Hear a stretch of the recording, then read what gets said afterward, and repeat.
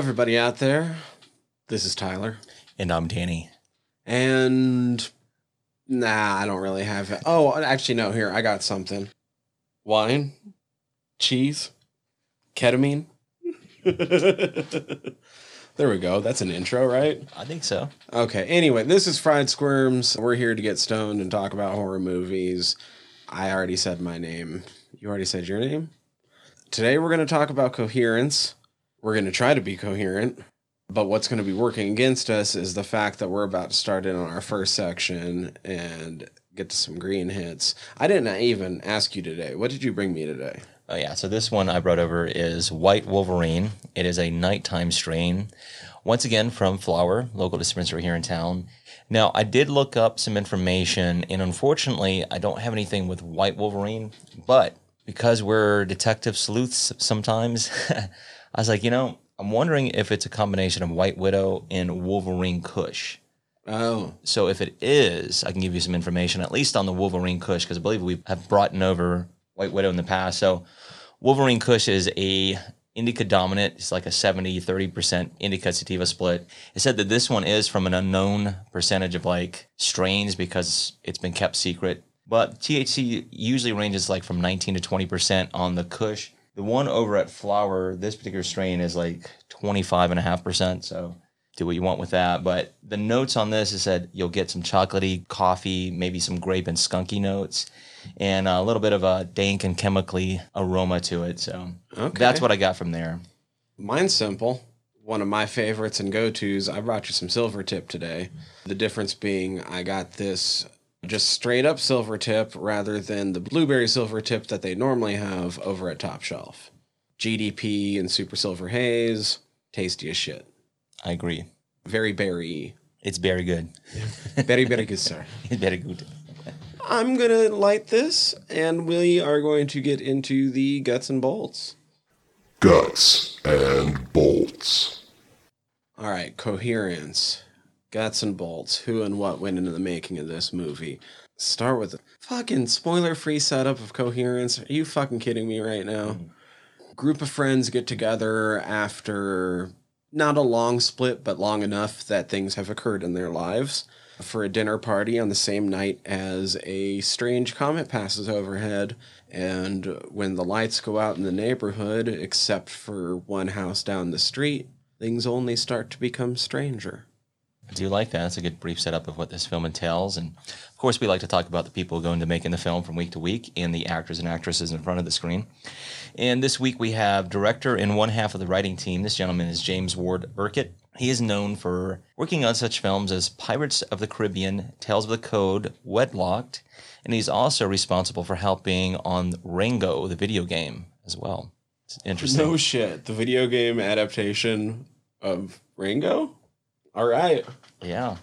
And the other half of the writing team is Alex Manoogian, and this gentleman is known for helping write some episodes for Grey's Anatomy back in 2018 through 2019. All right, we have two cinematographers on the film. We have Arlene Mueller and Nick Sadler. Now, Arlene, this is the only film credit I have of date, and Nick Sadler has a couple of different film credits. So, along with Coherence, he is also responsible for Pirates of the Caribbean, Tales of the Code, Wedlocked. He's also responsible for Cavemen and the Victoria's Secret swim special. All right, moving forward, we have editor Lance Pereira. And Lance, once again, another person who's got some interesting credits to their name. Lance has also worked on the Pirates of the Caribbean, go figure. He's also worked on Fight or Flight and A Cure for Wellness, which is one I definitely need to watch. I've heard some really good things about that one. All right, so moving forward, we have music composed by Kristen Oren Druid. She's also responsible for the films Alien Game, Empty Fuller, and The Attic Door. We have special effects done by Digital Sandbox. They help with the visual effects, although they went uncredited. This was produced by Leni Bossiger, Alyssa Burkett, James W. Burkett, and Alex Manoogian. Production companies on this were Bellanova Films and Ugly Duckling Films. The distributor was Oscilloscope Laboratories. I was really glad that Oscilloscope was a distributor on this, because when I saw that old school Oscilloscope logo, I was like, hell yeah. up, I was like, yeah. Yeah, they usually put out some pretty decent films, not going to lie. But they did help with the 2014 media release here in the States for the film. It had a release date on September 19th, 2013 at the Austin Fantastic Fest in Texas here in the States, and June 20th, 2014 at its stateside premiere. The budget was an estimated $50,000, and it grossed about $102,000 at the box office. There are a couple of different taglines, but the one I got, and this is one off the poster, is rearrange your brain. And I was like, maybe a little bit. I can see how you could argue how that would fit, especially with a tagline you are specifically addressing the audience. Yeah. That being said, I know, right? not really good for like None, selling this movie in any way. I agree with that. I think that one is more directed towards the audience, more so than the film itself. Oh, I do want to say that 100,000 that it made was in a total of 7 theaters. Oh, damn, that's not bad. Whenever I get the chance, that's something I'm going to start looking up more often with some of these small budget films, because we've seen that a few different times with like, You're right. it looks like it doesn't do well, and then you realize it was made for a very specific reason. Was only put out in a very small release. For 7 theaters, that's a pretty decent return. Mm-hmm. And only opened in 2 theaters. Oh, wow, there you go. So its 7 widest screen release total, was 7 screens. Wow. Not bad, actually. All right, so getting into the cast, I want to lead off. And I think the way I've got this written down is by couple, so to speak. All right, so I'm going to lead off with Emily Baldoni. She plays a role, of course, of M, or Emily. A lot of Danzas in this cast. There are, a lot. And it's like, oh, okay, we get it. All right, so a few films of note from her. She was in a film entitled Killer Pad, which, if I'm not mistaken, I believe that was directed by Robert Englund. She was also in the films Grizzly Park, Ghosts of Girlfriends Past, and a more recent film, 5 Feet Apart, which was directed by her husband as well. Actually, it's one I've watched a little bit of. It's not bad. It's more of a teen kind of romance kind of thing. All right, moving forward, we have Maury Sterling plays the role of Kevin. Now, Emily and Kevin are a couple in the film. And Maury, he's got a couple interesting things of note. Some people might know him because of his role as Max Piotrowski in the television series Homeland. He was also Rafferty in the comedy film Beverly Hills Chihuahua and Lester Tremor in the action film Smoking Aces. Now, he's also been in such things as like Judging Amy, ER, Star Trek Enterprise, 24, CSI, Crime Scene Investigation. He's done the rounds. Yeah, he does some voice acting, hence the Beverly Hills Chihuahua and stuff like that as well. So Dude, the voice acting he's done is hilarious. Like, I know I've heard his voice, but it's not like big named roles. Dude. Well, one is kind of big. Well, in Star Wars: The Old Republic, which is the MMO, it's not Knights of the Old Republic, which was the console RPG. He's the male smuggler voice. That's crazy. Which means he potentially had to record a shit ton of dialogue for that game. You're probably right. There's a few films I was looking through. I was like, wow, he was actually in the A-Team back in 2010. He was also in a film, Andre the Butcher, which I own. I haven't watched, but it stars Ron Jeremy, so don't put too much stock in that film. And another thing, actually, I want to check out, I've been meaning to do it, is he voiced Perry Francesco and Perry Franz in Batman's The Killing Joke. All right, so moving forward, we actually have probably the most recognizable actor in the cast, and that is Nicholas Brendan, who plays the role of Mike. And I think for us 80s/90s kids, we're always going to know him as Xander Harris in the television series Buffy the Vampire Slayer. Oh, I was so happy to see him in this. Yeah. I was I wasn't even a big Buffy fan, but I was like, oh shit, Nicholas Brandon. I know we went over it a little bit when we did I Know What You Did last summer when we talked about Sarah. But what I find interesting is like, man, when Buffy came out, it was definitely targeted for my demographic, like the teen, high school teen and whatnot. So I'm very familiar with Brendan.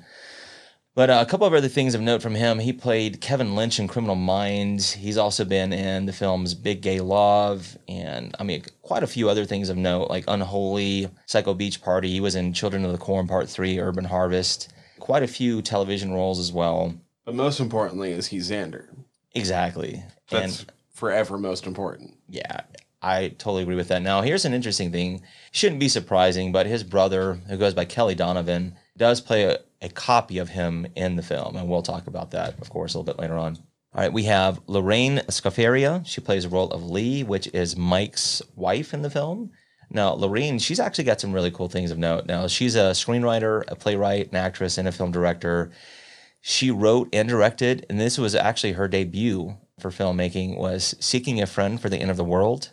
I never did watch that, but I still even remember the trailers. That looked Yeah. good. Did you ever see I it? did watch it. It's not bad. It's a decent film. It's not bad at all. She was also responsible for such things as The Meddler, Hustlers, and she also helped write the film, or she had a writing credit for the film Nick and Nora's Infinite Playlist. I didn't know she directed Hustlers. Like, way to fucking go her. That movie did fucking well for itself.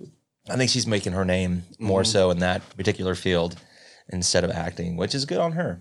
All right, we have Hugo Armstrong plays the role of Hugh. Few films of note from him. He was in the film Roman J. Israel Esquire, Room 104, and the film Lucky. I also saw he had a couple of episodes, if I'm not mistaken, in Fear the Walking Dead, so some people might recognize him in that as well. All right, we have Elizabeth Grayson plays the role of Beth, who is Hugh's wife in the film. Now, here's something interesting about this lady. It's Amanda! I was like, man, reading a couple of things from her, I saw that she won the title of Miss America back in 1982. I was like, wow, that's really interesting. Yeah, she's been in a ton of films, such things as like The Strange Case of Dr. Jekyll and Mrs. Hyde. She was in Marked for Death, if you're into Steven Seagal for whatever reasons. Yeah, you already mentioned it, Highlander television series. That was like probably her biggest role. Guess who loved the Highlander television series? I was a big fan of the movies when they came out. Christopher Lambert, all that stuff. Yeah, and I remember watching quite a few of the television series as well. So I was like, that's pretty interesting, man. And a few other things of note. She was in Charmed, Bite Me as a vampire queen. She was also in War of the Worlds Goliath as Lieutenant Jennifer Carter, where she voiced the role. So quite a number of things she's done as well. All right, so moving forward, we have Lauren Mars. She plays the role of Lori, and a few things of note from her. She was also, of course, in the Pirates of the Caribbean, Dead Man's Chest. She was also a part of Pirates of the Caribbean at World's End, and a few television roles here and there, but that's mostly what she's known for. I believe she also was one of the wenches that slapped Johnny Depp's character in Pirates of the Caribbean, so some people might recognize her because of that. And I've already mentioned him, but Alex Manoogian, he plays the role of Amir, where they're two characters, Laurie and Amir, they're kind of like a couple, but not really. But that pretty much rounds out our cast and crew. You did give us a brief setup of what this film entails. Some warnings? Drug use? Yeah, slight drug use, some drinking. A little bit of violence? As I say, some violence, it's language. I mean, this is not really spoiled, but it's sci-fi, so there's going to be some weird things happening. Yeah. Involving an astronomical event. Like, if we're going to be honest, this probably falls a little bit more in sci-fi thriller. I think so. But especially with where the end goes, I can't see not also including it in horror. It has touches, little tinge. Yeah, it's close enough and it builds suspense in the right way that it fits for our show, I think. I agree. Yeah, but with that in mind, like, that's the kind of the warning is like, it's not like there's not much warnings to give you. Yeah, surprisingly. It was shot for $50,000 and you can kind of tell sometimes. Yeah, I agree with that. But like I said, we'll get into all that good stuff. Let's find out how it made us squeal. How does that make you squeal? All right, Coherence, Danny. I hadn't seen this before. I know that it came as a recommendation through you. Yeah, so there was a gentleman that used to work with us, and that gentleman is Alex. And if Alex, not the one that has been on the show prior, but Alex, you know who you are. Thank you once again for the recommendation. Because yes, thank you. Yeah, he was highly touting this film. He said typically whenever he recommends a film, this is kind of his go-to. And because we are who we are, sometimes we don't have films lined up. And I was like, you know what? Why not? It was a suggestion. And so, yeah. So here we are. So anyhow, wanted to thank Alex for the recommendation there. And that's how I found out about this film too. So prior to us reviewing, I had not seen it before. Oh, okay. Yeah, so my first 2 times watching it. All right, so that being said, let's get to our short review. I fucking dug it. Likewise, I was like, wow, this reminds me of a couple of different films. Not necessarily entirely like them, but similar in tone. I was like, I like it. All right, this is the spoiler section. The easiest way to talk about this movie is going full in on just acknowledging the spoilers from the get-go. So, like, you should know already that this is a spoiler section, but really, like, if you haven't seen this movie, parts of this probably aren't going to make much sense unless you've seen it. That's a solid point. And, like, we're going to spoil the fuck out of what's going on. You can't review this film without at least spoiling a little bit, even bare bones. Yeah. You just can't help it.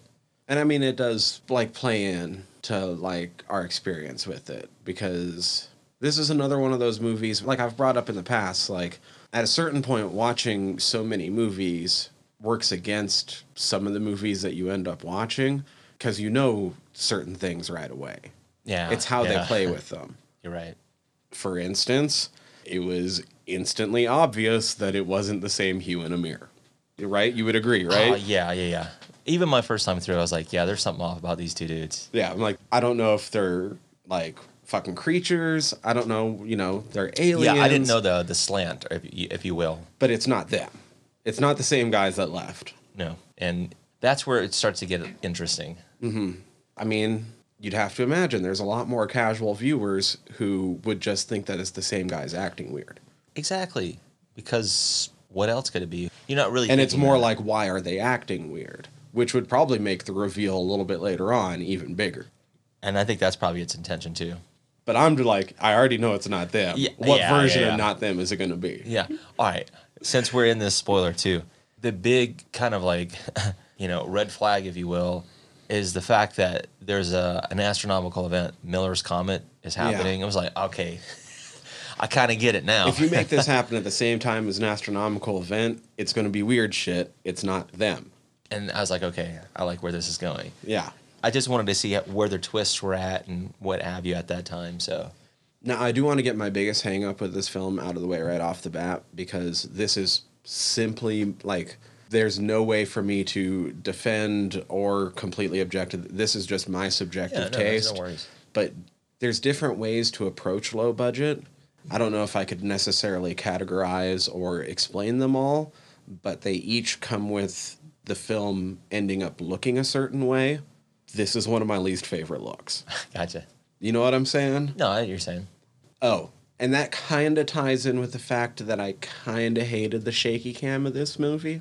Yeah. I got the intent, which was to sort of make us feel like we were one of them and to more organically insert us within the action and what's going on in the scene. There's some immersion going on for sure. Didn't dig it in this movie. Yeah, it's like, it's all right. Same thing. It's like, I understand what they're going for, what the intention is. But that's the thing. I understood it. It just wasn't my... Right. Same thing. It's like, I understand. They're like minor critiques. Mm-hmm. It doesn't distract from the film. It's just like, not necessarily our cup of tea. And it doesn't necessarily take away from the movie for anyone other than me. And that's what I immediately and that's understand. just like, they're like super minor critiques, and I get it. We all have it, man. So maybe walking through it just slightly, thinking about the film too, is like, it starts off, and immediately, if you're any fan of this particular genre, you start to notice, like, all right, her phone cracks in the middle of a phone call, and the phone's kind of dropping in and out. Something's not right. That was weird. Yeah, it's like, okay, that's interesting. What is this in relation to? And then you start to get This the movie's introductions. immediately dated when everyone is mentioning Skype instead of Zoom. Oh, for sure. Yeah, so being that this film came out in 2013, yeah, it's... I was like, it's already... Skype? It's weird, but it's already Motherfuckers dated. forgot about that shit in like 30 seconds. It's crazy, man, but it shows you how fast technology really has come. So the second sign that I wrote down, and this was, of course, through my second viewing, because I'm looking for these things now, was everyone's phone is out of service. And I found it kind of odd, maybe like even condescending, Mike's character. I've heard critiques about it, but it is what it is. And what I find interesting, too, is how all of the actors and actresses in this film, how they were given their scripts, if you want to call it that. It was mostly like just cue cards or note cards. Right. I Which didn't is ideas. realize how much of this was Improvised, improv until I looked up shit afterwards. And I was like, okay, that makes this even more impressive. I was at first impressed by not everybody, I will say that a couple performances I wasn't that impressed with, but I felt like everybody's dialogue felt very realistic. Yeah. Especially Good point. compared to the way most movie parties play out, where they never seem to allow it to get as chaotic as it can be with so many people talking over each other. Yeah. And that kind of happens but in an organic way in this movie, and where like Yeah, things it are feels important, natural. so like people will start to talk over each other and sort of like back off for a second Yeah. and be like, oh shit, no, I gotta listen to this. Like, But it does show like the intent, and this is what I read a little bit too from the director, was to have actors and actresses who could do improv, have those skills, and I think it worked. I think they feel organic, like you were saying, in their relationships and what they say in their dialogue, and just the fact too that they have those kind of dialogues where they might start talking over the top of each other. Anywho, and I mentioned it already. I gotta. Yeah, I'm no, gonna you're get fine. my shitty things out of the No, way you're fine. early You're fine. on with this. I'm not impressed with Hughes' performance. he's all right. He's. I mean, nobody does. no, they're not bad. bad, but yeah, his is like. But I was like, okay. I get that you guys are doing this on a budget, but let's. I You guys got getcha. Nicholas Brendan across the room from him, I know, right? and everybody else who I don't even know are doing great jobs. Yeah, everybody's carrying their weight. Maybe most impressive for me was what's her real Amanda? What's her character's Grace? Beth? Beth. Yeah. Because I'm like, oh, I know this person. You know what I mean? Yeah. Like, we show Beth to her fucking groceries every day. You know what I'm saying? Yeah. I'm like, I don't like this. That's funny. Well, you're right. What I was wanting to say during that second kind of big tip off to me was how Emily was like loaded with information about the comets.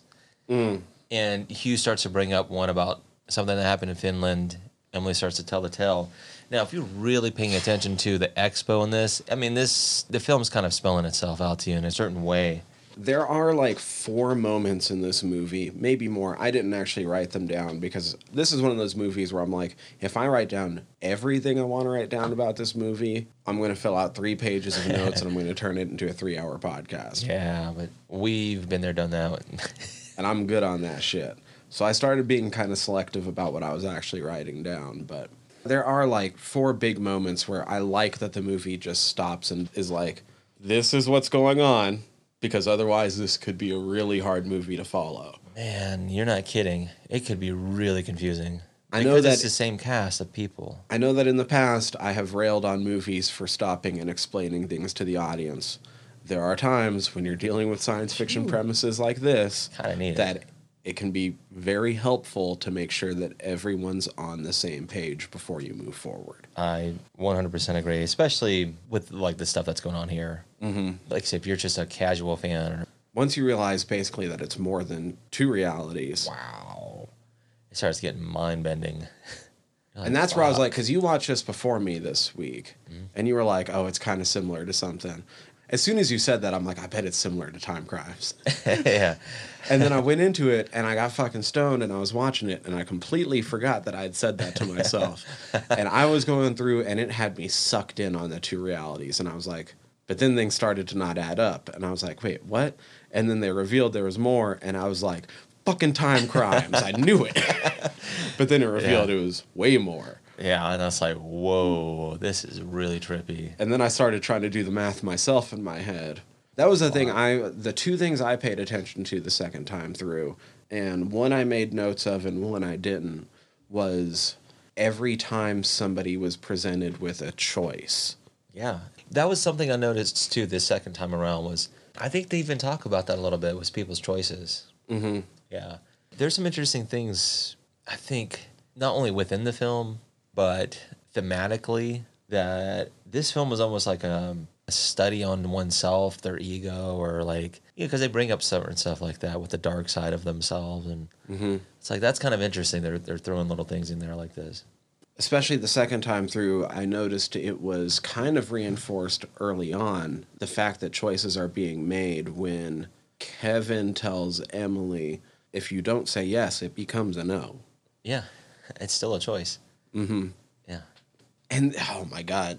Then you get into like when the dinner party starts. The beginning and the end of this movie are what really matters to Emily. She's arguably the main character once you actually get through the flick. But the middle part is very much about the group. Mm-hmm. But that beginning and end, you have her story of showing kind of why she would want to have the ability to make other choices. Because she made kind of one choice that kept cascading, Yeah. and then Like a ripple someone effect. else had her life. Yeah. You're right. I mean your career. Fucking Lori's the worst at that dinner. Yeah. Damn. Everyone's always fucking covering for her too. Wow. Yeah. There's some snide little remarks here and there, some banter, if you will. But you're right. It gets catty. Well, she's just not good at being social early on in the dinner. I'm talking before the snide remarks even start. Gosh, dude. Early on in that dinner, she's just like bringing up all the wrong topics with people. Yeah. She and Mike were having that conversation about him acting, and he was like about yoga and stuff. It's like, wow.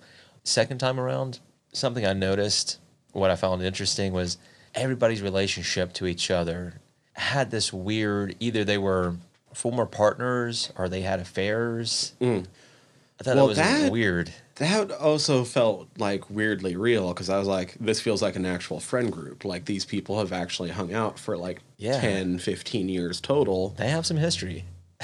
And that's what shows it. I was like, wow, that's interesting that would, but it does make sense, like you were saying, in friend groups and stuff like that. I mean, that shit like that happens, you know? So it gives it a little bit more realism, which is nice. Not that we have to necessarily bring them all up, but I did notice it a little bit the first time. Second time, it's more obvious, is the use of whether it's power outages, going in and out of dark spaces or through the door and stuff like that. There's a lot of those little moments too in this film. Okay, so I wanted to bring that up. I wasn't sure when to. Is every hard cut us flashing to a different... I almost feel like it probably is, given the numbers that we see or hear about later on. There's chance to reason. Right, because the numbers that you see them figure out on the screen is not even close to the amount of choices that they've actually made through the night. Absolutely, man. And the It's movie wild. seems to only count when they're making hard choices or when they're Yeah. throwing out possibilities. Every possibility that Mike brings up, one of those mics goes out and does. Exactly, dude. And that's kind of the scary thought about this film, given the probability and the number of variants, as they put it, you know, over 5 million variants. Like, whoa. The 5 million was off of just the dice Yeah. and The glow sticks. the glow sticks. Yeah, that was it. Not every little choice and everything in between, conversations, what have you. It starts to change those numbers. And it doesn't seem to be like going so far as being like, there's a reality where he moved his hand this way instead of that way. It seemed to only be going off of like Right. intellectual choices. And I understand that too. But still, if you add in all those other little things, who knows? Those numbers grow astronomically every little decision you make. And we're only watching this friend group. This is happening above that entire city. I know. That's wild, isn't it? That's the scope you have to think about too. We just see that one little friend group, 8 people. Mm-hmm. And it seemed like they were in Los Angeles, somewhere like that. Yeah, something. California somewhere. There's lots of people there. So maybe we should just like flat out say what's happening so that if anybody isn't caught up with us, they can understand. Yeah. During one of the exposition scenes, they bring up Schrodinger's cat and quantum possibility states and stuff like that. And pretty well lay out, like, as long as you don't know, within the realms of quantum physics, both exist simultaneously until you do know. Right. And And it's more of a thought experiment than exactly. something that actually works out mathematically, but it can be used to very helpfully illustrate some of the weirder parts of quantum physics. Precisely. And then it goes into quantum decoherence, which is basically, I mean, in sci-fi, it's what, like the many worlds theory, basically. Yeah. Every choice you make, there's, you know, what we're seeing in wow. this, like it spins off a timeline where you make a different, the opposite choice or a different choice in that moment. Right. Like, so whatever choice you make in your reality, the complete opposite happens in that other reality, so to speak. Yeah. And, it, you know, every one of these choices Wow. spins off a new reality. But because of quantum decoherence, they never overlap. And so if you think of the fact that this movie is named Coherence, you're like, okay, so the asteroid is making it so that they overlap while it's up there. Exactly. It's starting to. Or the comet, whatever. Probably, yeah, it's starting to weave those lines together. So when weird things start happening early on in this movie, It's because it's other versions of them. And that's And we don't have time to Oh, list God, out the way no. it all loops in on itself. we'd be here for a while. But it literally all makes sense. Everything I that agree. happens to them, you can trace to either a decision somebody makes later in the movie or a decision that they say out loud but never do. But that means that a different one of the realities does do it. Yeah, that's pretty wild. I think too, what helps that maybe visually is when Emily makes that choice to escape her current reality, and she keeps going through different realities until she finally chooses her idealistic one. It lets you know all those variants, and we only see just a few of them, but in each one there's something different. So that's what's going on. But like we said, there's so much else going on. There is so many fucking hard cuts in this movie Yeah. that you can argue every single time it happens, you're switching to a different reality. Dude, I have so many like So little easily. timestamps. It doesn't even have to be a hard cut. No. You can argue every cut in this movie is switching to a different reality because there's over 5 million different realities. That's just what they figure out. Like we said, there's more choices made that you can see the effects of through this movie. Oh, yeah. So you know that you're taking their number multiplied at least by 5 or 6 other choices. It's nuts, man.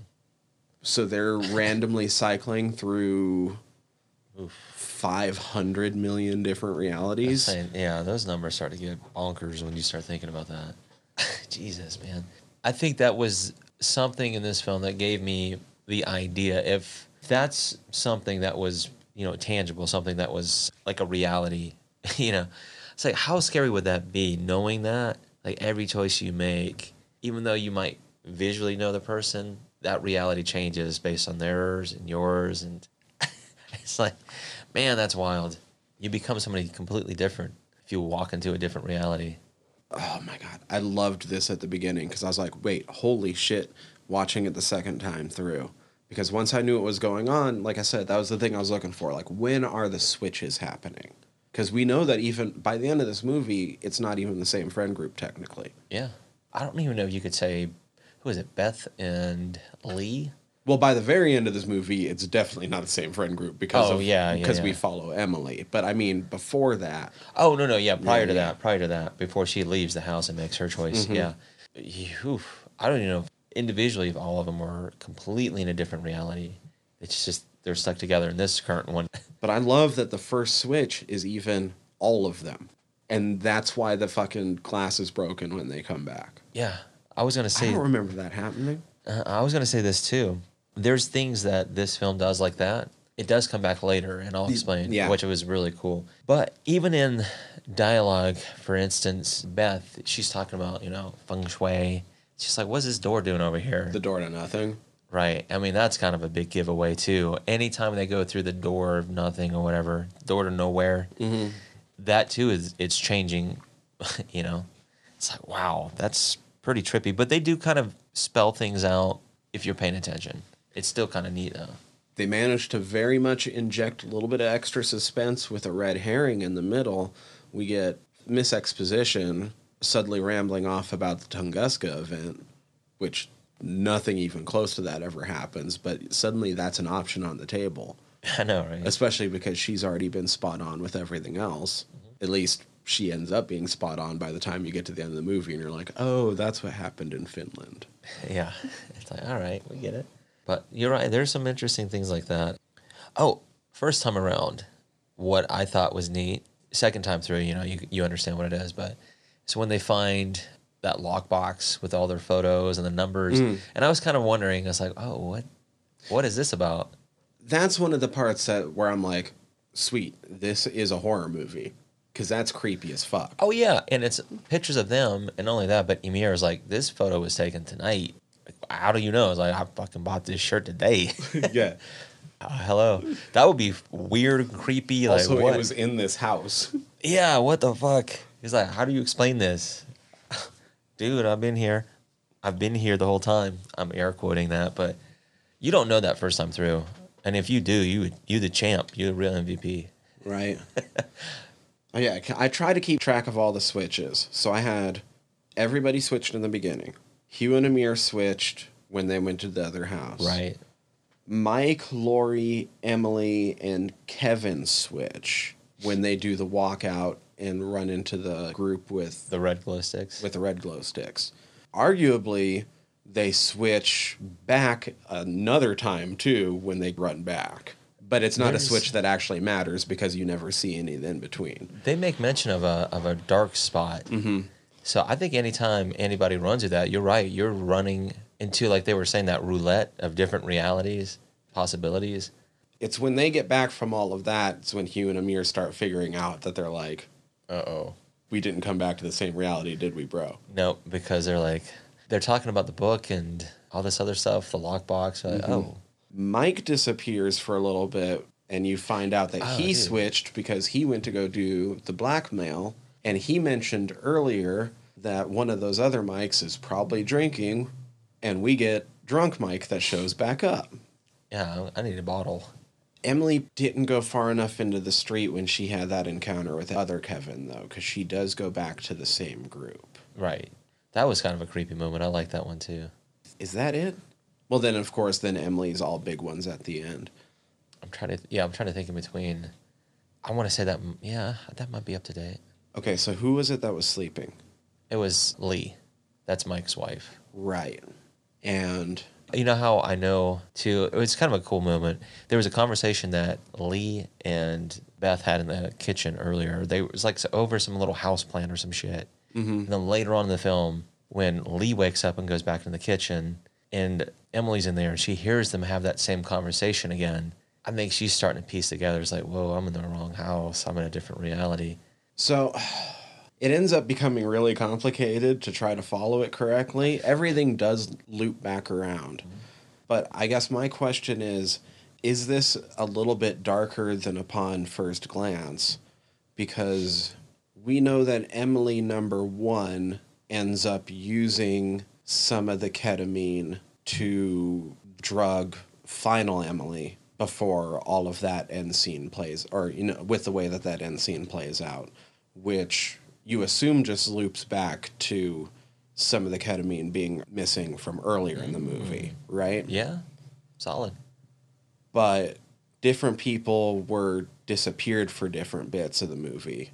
The reality she ends up in, it doesn't end up being Lee gone from the party. It ends up being her gone from the party.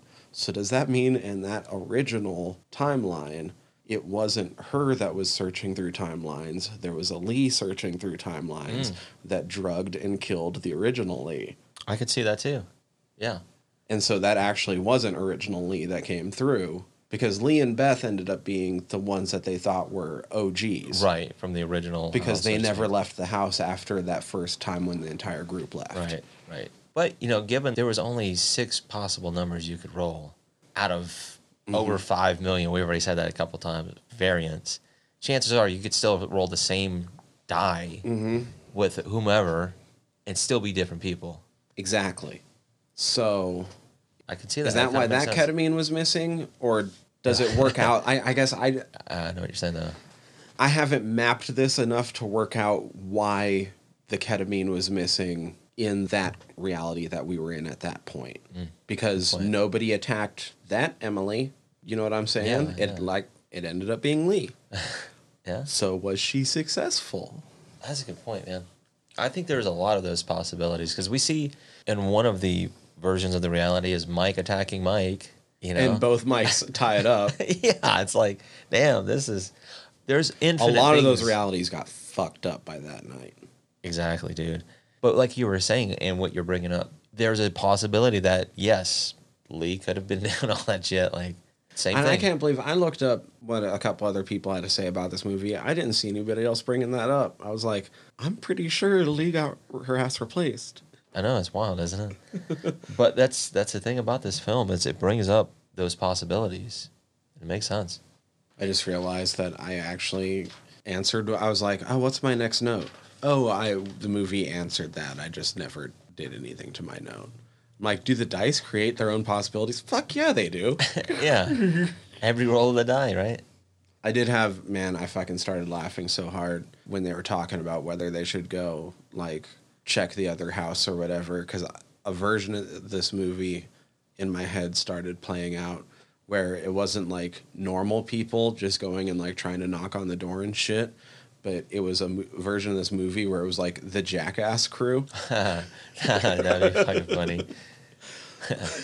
Just fucking like dildos flying in through fucking windows and shit out of nowhere. Like, what the fuck's going on? Yeah, exactly. That's kind of funny, but it's a possibility. You know what I mean? Let's see. What do we got? What else do we got? What haven't we talked about yet? Maybe if we brought this up earlier, but that glass that was on the dinner table, like the drinking glass had the chip in it, whatever. Later on in the film, that does come back around when Lee is washing the dishes and she's placing it down to dry. It's that same fucking glass, but this one doesn't have the chip in it. And for me, it's like little things like that throughout the film that they scatter in. It's like, ooh, man, those are little moments that sometimes they focus on, but you might not be focused on it.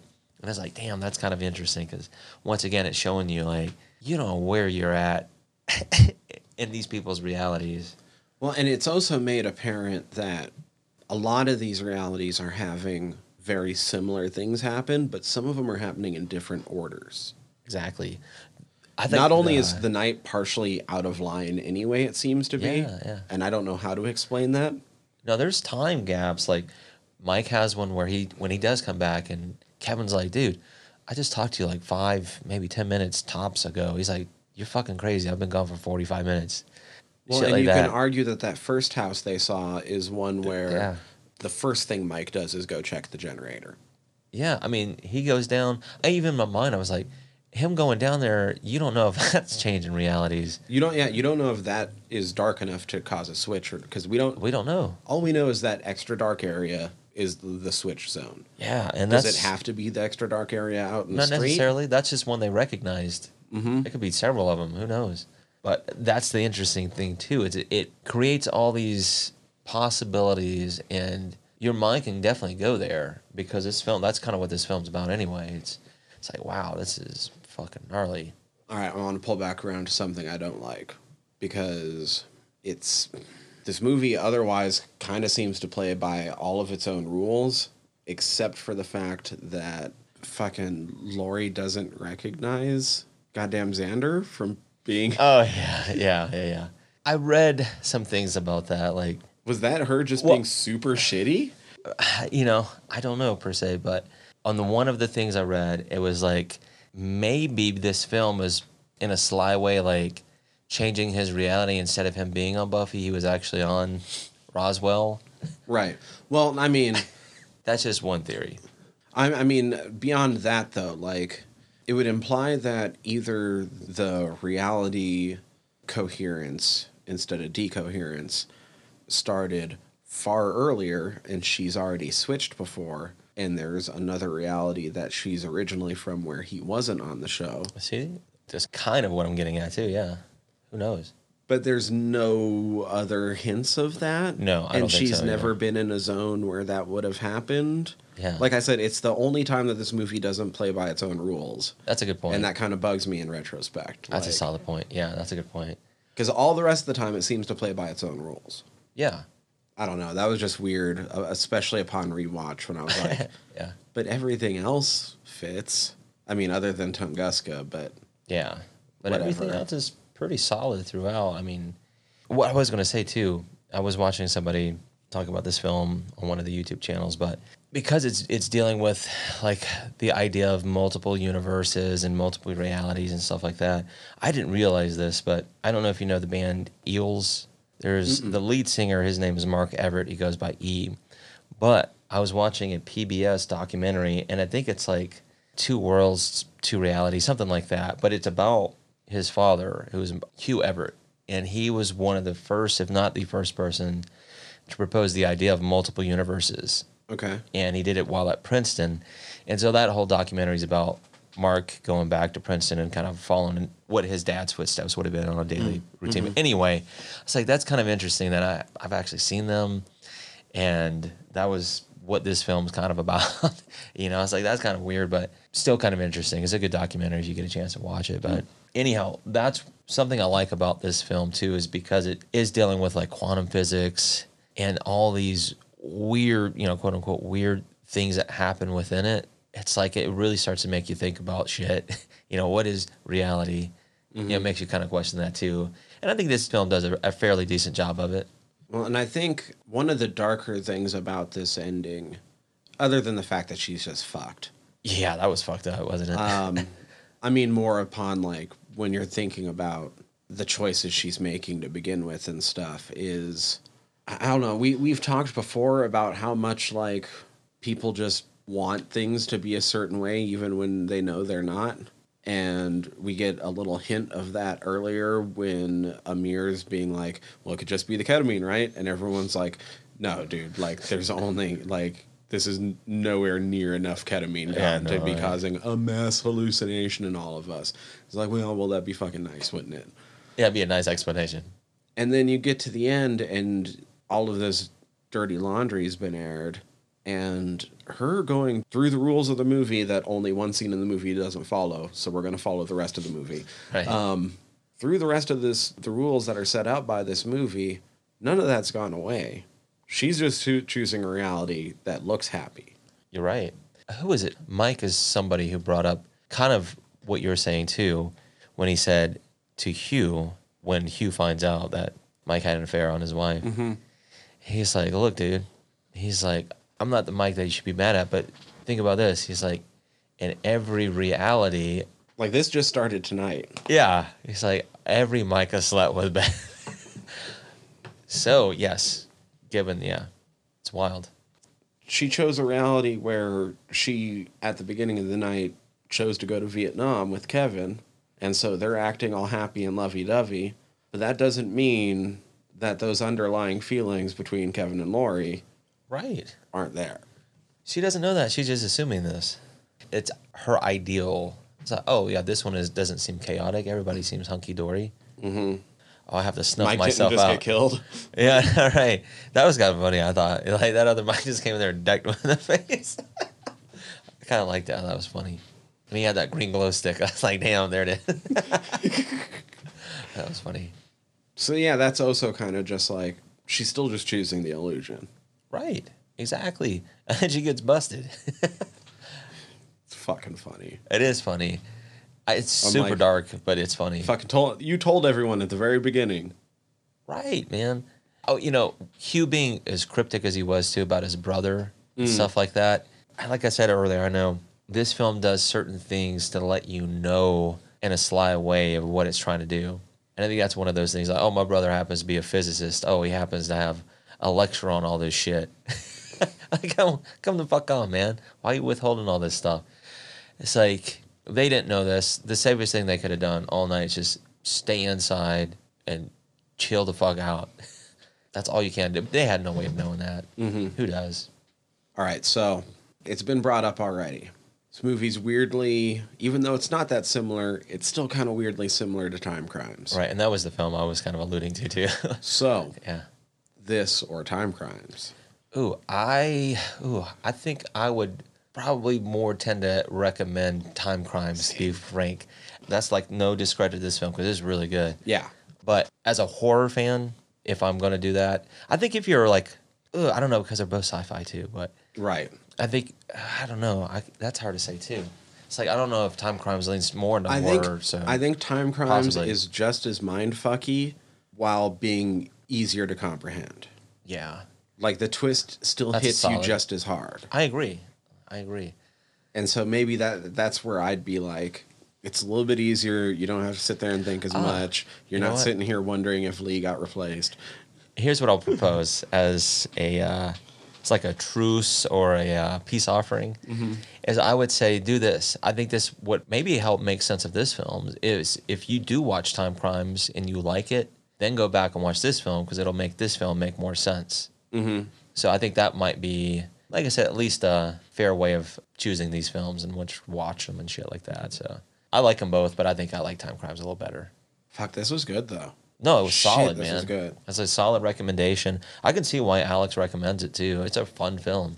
At $50K, I did read this too. A little trivia is that the house they shot it in was the director's house, and at the Right. time, his wife was giving like a home birth, and so the scenes where Emily was out in the street, like peeking through the windows, and his wife was having birth that night. Yeah, so there's that. That's interesting. Right. I was like, wow. And they also talked about there was like different, I guess, like one, there was a Snickers commercial was being shot in that neighborhood, and there was something else being shot. So there was a lot of exterior lights they had to deal with during their night shoots, especially like during dramatic scenes. It's just like, oh, they did a pretty good job of covering that up.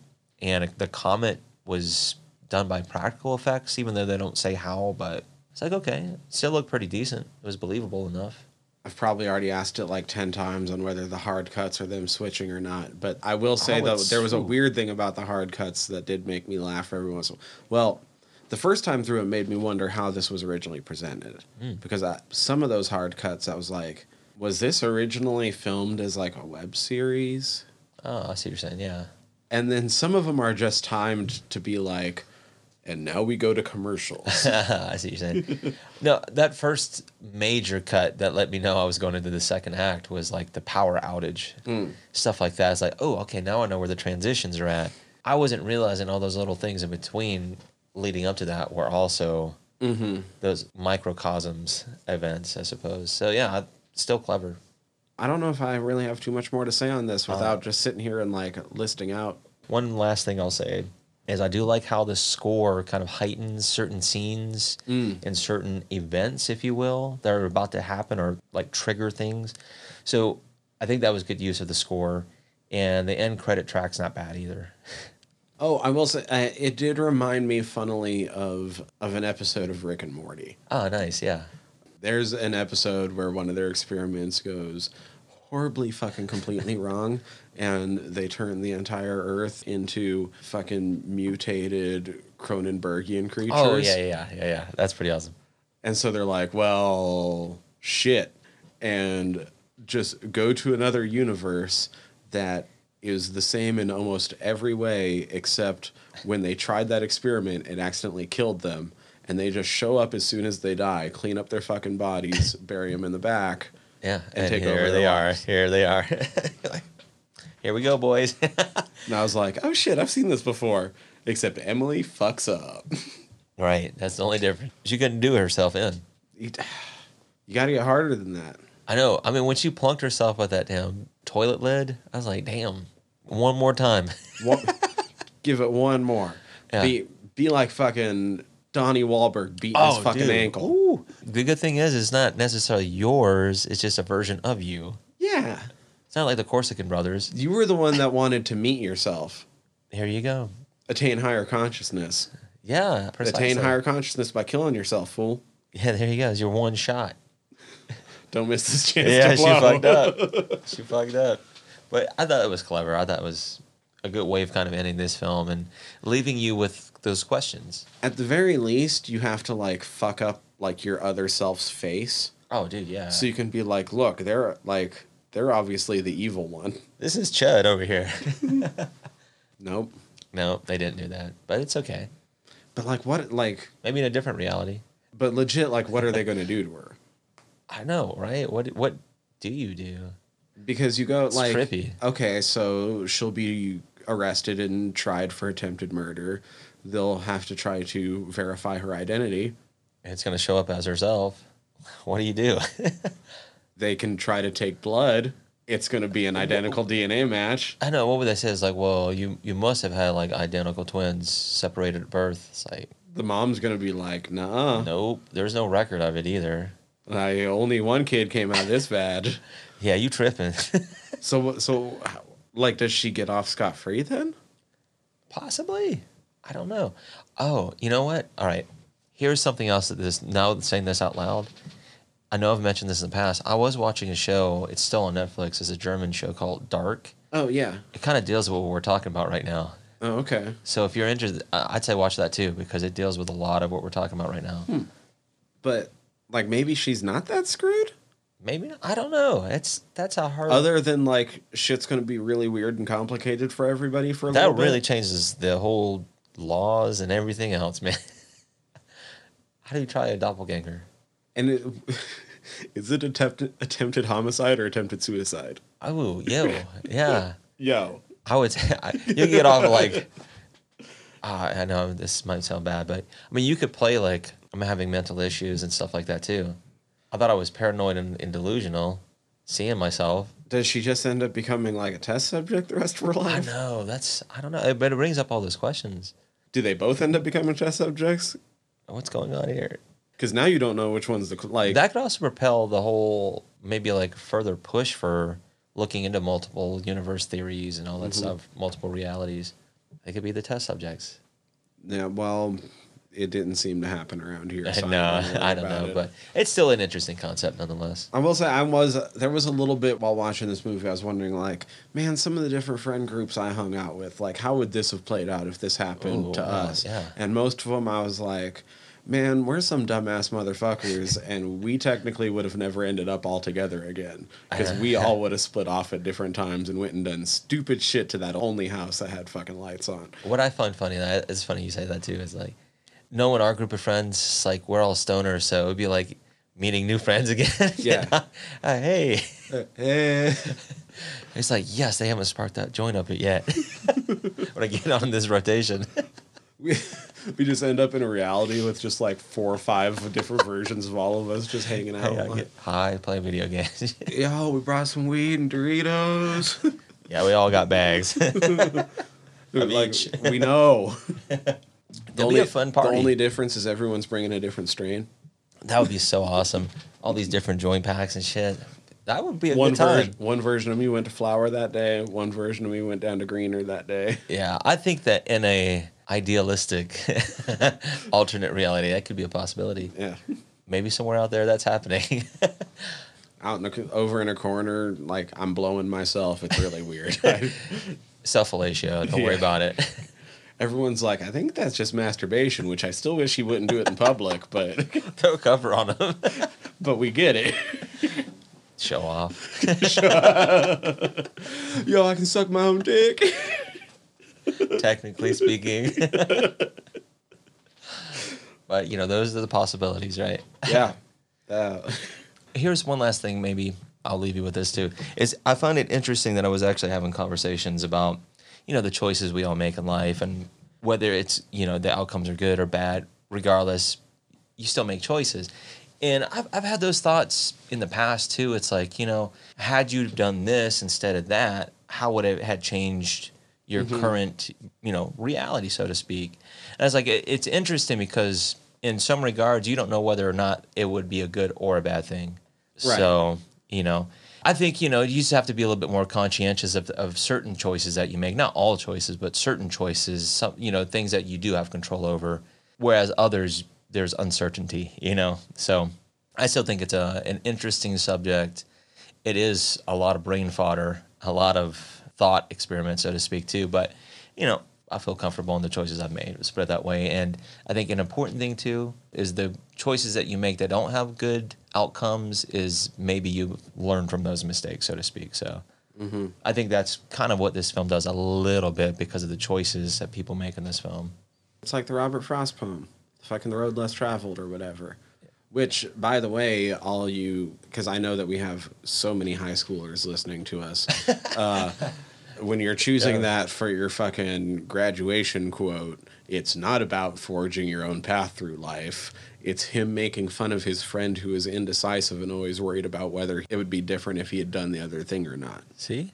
So, there you go. Because when you actually read through that poem, it's a lot of the person, like, looking over and seeing people that, like, took the other path and wondering, like, what would it have been like if I did that?